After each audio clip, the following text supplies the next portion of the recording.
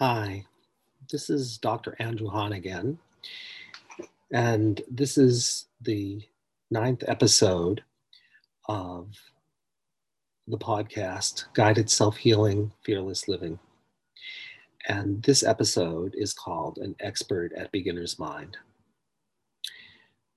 I want to tell you, I had told you in our last episode, this is April 23rd, 2021. I told you in our last episode that I was going to continue talking today about patterns and these universal themes. And a conversation just came up a little while ago, so I'm going to take a prerogative and talk about something else that right now is very deeply touching my heart. And the conversation that I had, I've actually had two of them, but the conversation was about being an expert and remembering what it's like to be a beginner. And we're all experts and we're all beginners. And I think the key for any expert is to know and to remember what it's like to be a beginner. So I'm a beginner at a lot of things right now. I'm a beginner at exercising. I'm a beginner at doing podcasts. I'm a beginner at a lot of things. I'm not a beginner at doing life-centered therapy, which is what our work is called. I've been doing that for 28 years. And I'm not a beginner at teaching it and guiding people in it, because I've been teaching it now for 24 years.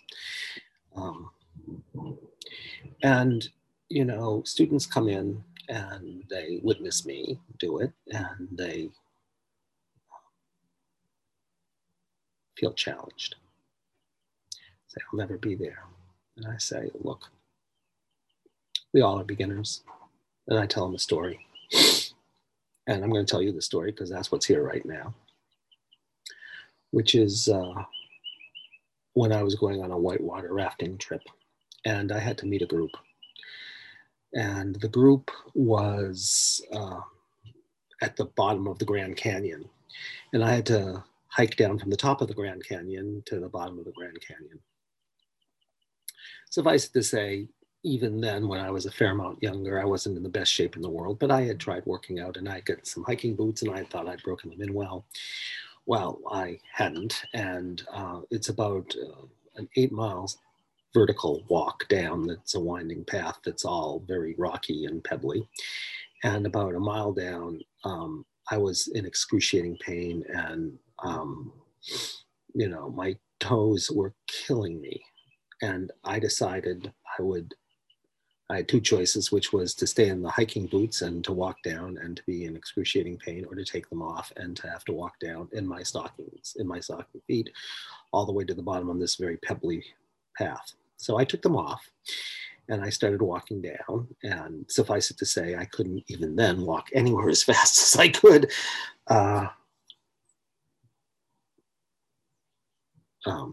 When I was in my hiking boots and I was not a hiker to begin with. So, and it was like, you know, very, very hot day. And even though I had brought quite a bit of water, I was quickly running out of it as I was going down this path. And, but I was determined. But it was taking me a long time. I knew I was going to be late for when I was meeting these people. So what was very funny is, like, when I was probably about 80% of the way down, they had sent out people looking for me because I was late and they were worried about me. And some rangers found me. And one of the rangers had been on this path for 15 years, she had said, and she started laughing hysterically. She said, I've been here for 15 years. I've never seen someone walk down this in socks. And I said, well, I understand. So she radioed down to them and said that I was found and that I was going to be there in a while. So I get down to the bottom and I'm like woozy and, but I made it. I said, I'm going to get down there no matter what it takes. And I got down there because I can be tenacious when I'm tenacious. And they had been waiting for me for well over an hour. And the person who was leading the trip starts saying, you know, we've been waiting for you. And he starts giving me all these instructions. And like, when he got up to like the sixth instruction, I said, I know all of this is making sense to you, and I really don't understand a word you're saying.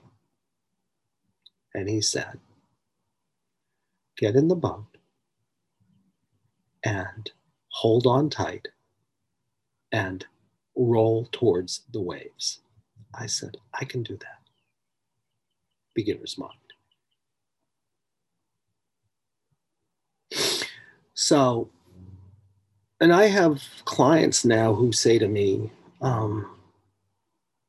you guide us. What about for you? I've had students do that, and I've had clients do that. I said, I'm not asking you to do anything that I'm not doing. And, I've been doing this healing work now for a long time. And I still, I know how to do it. And, but sometimes I don't do it. And sometimes I want to avoid things. And sometimes I make a commitment to doing it and I don't do it. Even after all this time. And then I work on that. And even though, I know a lot about what it's like to be doing the work, I'm still in beginner's mind. When I'm still facing some of my deepest fears, I tell them like, I'm just a guy, I'm not a guru.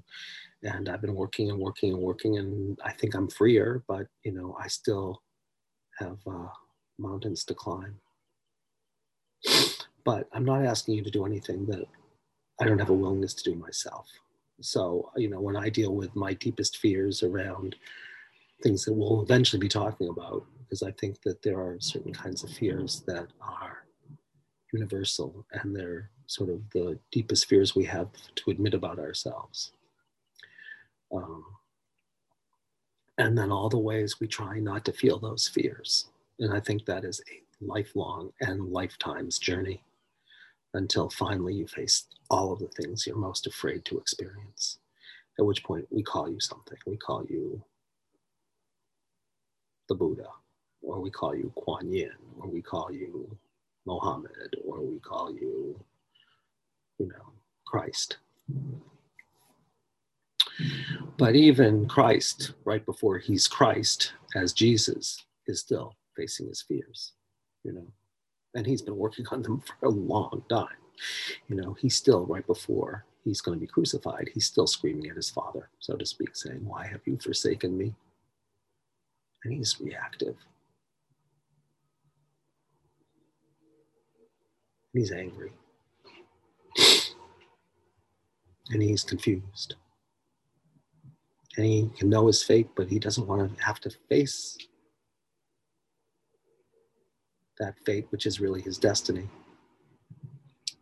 Because we all get occasionally identified with something, and we're really afraid to go beneath it and let go.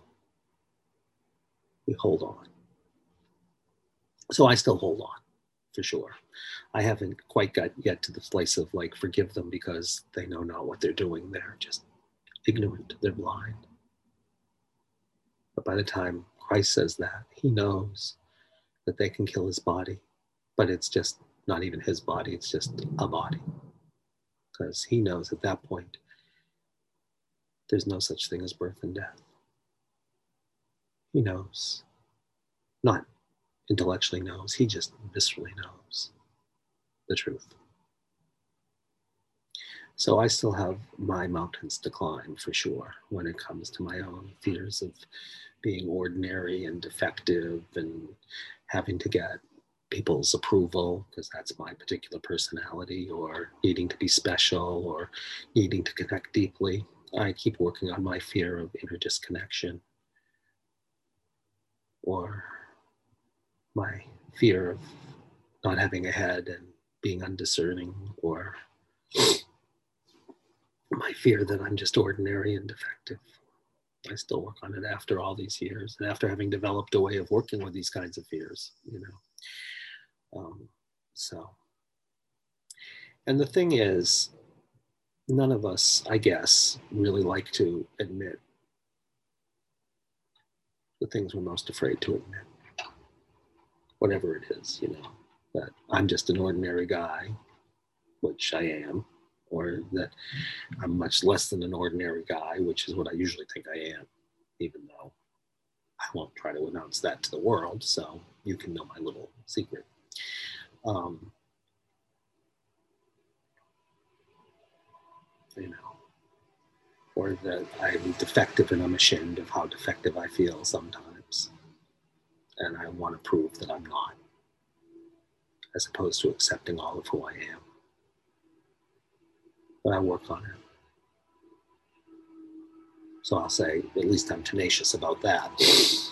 And, you know, it's much easier to be an expert than to say, you know, so to speak, as one of my teachers once said, you know, when people called him an expert, he said, "Oh, no, I'm only among us chickens." You know, I've always liked that line. A man named Boo Joy said that line.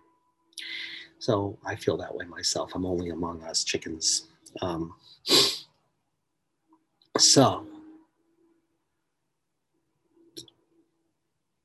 I still know what day in and day out it's like to have beginner's mind in so many things. You know, I spend all my time trying to understand people and life and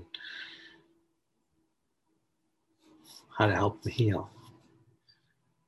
You know, I'm doing my workout programs and I'm still such a beginner and I don't feel like sometimes I'm making progress and I make commitments and I usually keep them, but sometimes I don't. And then, you know, I have to say, okay, I have to get back on the bicycle, so to speak, um, literally and figuratively. And even in the work, as I say that I do, um, you keep facing new things that you haven't been able to handle or can't just say yes to. I'm still reactive. But I keep making a commitment to it. And I keep making a commitment just being Andy because I really am Andy. You know, even when I'm Dr. Andrew Hahn, I'm really, from my point of view, Andy. Um, so, and I still do beginner's mind in the work I do. And that's what I want to invite you to do too. What's beginner's mind? When there's something that you're reactive to, just notice you're reactive to it. If you're judgmental of yourself or other people, or you compare yourself and say I'm better or worse than them, and you have, you know, judgment about yourself and them, or when you need to understand something as a way not to experience it, or when you have symptoms that you just are railing against and saying, God, why did you do this to me? Or when you have anxiety about something and you can't take things in stride, you know. For some of us, like public speaking, say, I'd rather be dead than have to get in front of that crowd of people. I'm so anxious. All beginner's mind says is, it's just something that couldn't be handled, taken in stride, and integrated.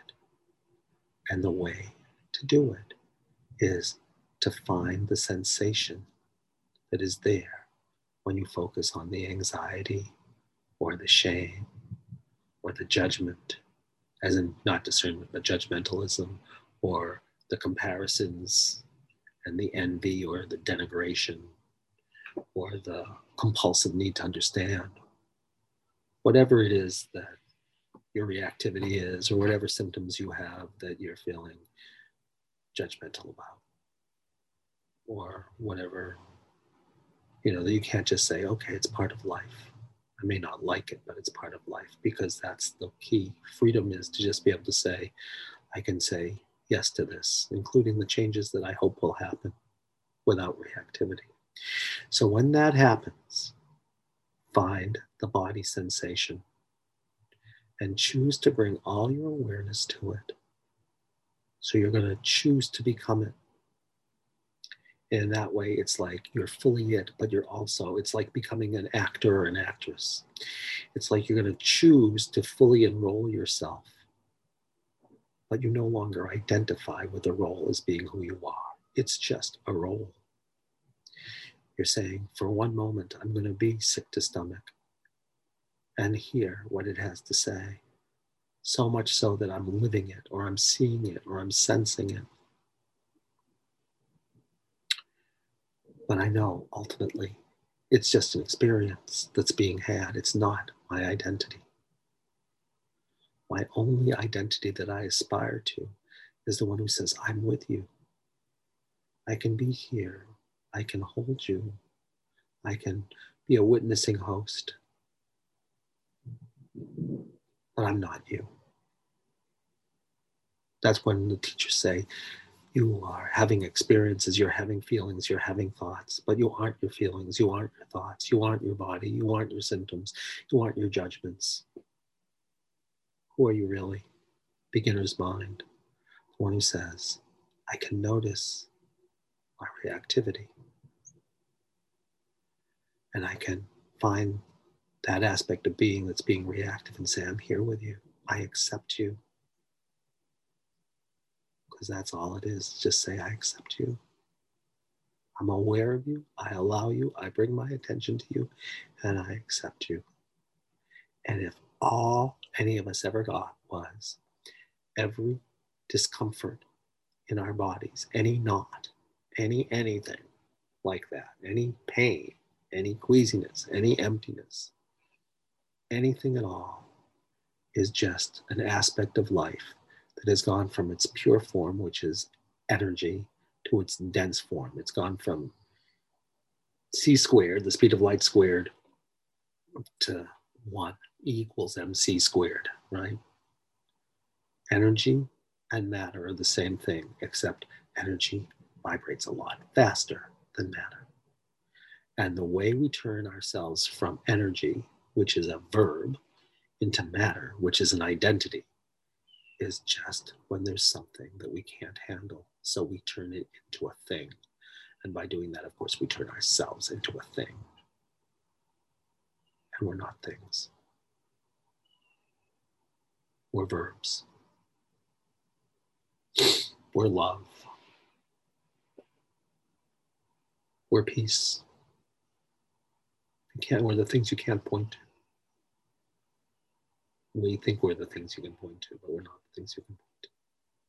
So anytime you find something in your body you can point to, just say, tell me what you've come to share with me. The me that's just here with you. That's beginner's mind. Everything else is just window dressing, you could say.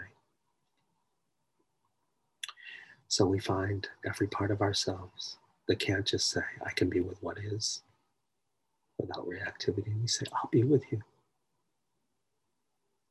Because if I can be with everything, then I can be walking acceptance, and I can accept myself, and I can accept others without judging them. Because if we find someone that we judge, it doesn't matter if we think we're judging the judger because we're better than they are or whatever. We're still back in judgment, right?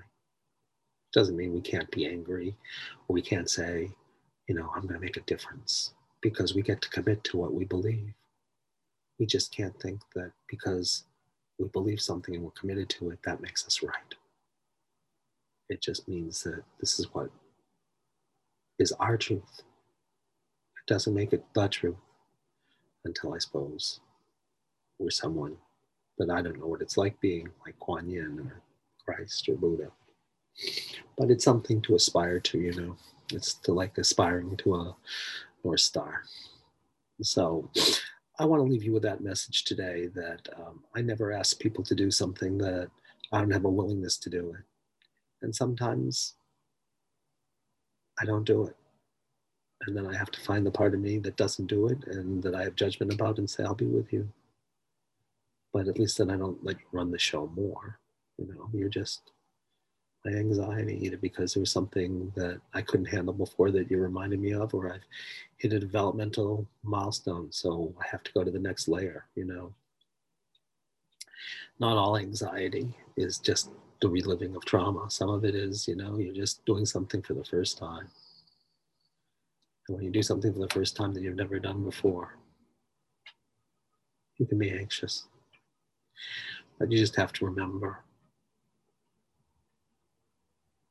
Just lean into it and hold on tight. So this is my message to you today. And who knows what will happen next week, because I thought this week we were going to continue to talk about universal patterns, and it's just not where life took me. So it's not where I'm going to take you today. But thank you for coming on the journey with me. And of course, as always, I welcome any comments and any reflections and anything that touched you or any disagreements. Please write. My address, Ahn, Ahn at lifecenteredtherapy.com. And of course, if you want to know about our work, just go to lifecenteredtherapy.com. And of course, if you want to do our trainings, which would be a pleasure always, we do online trainings now and we teach all of this stuff. All you have to do is go to go.readyforamiracle.net/free-training.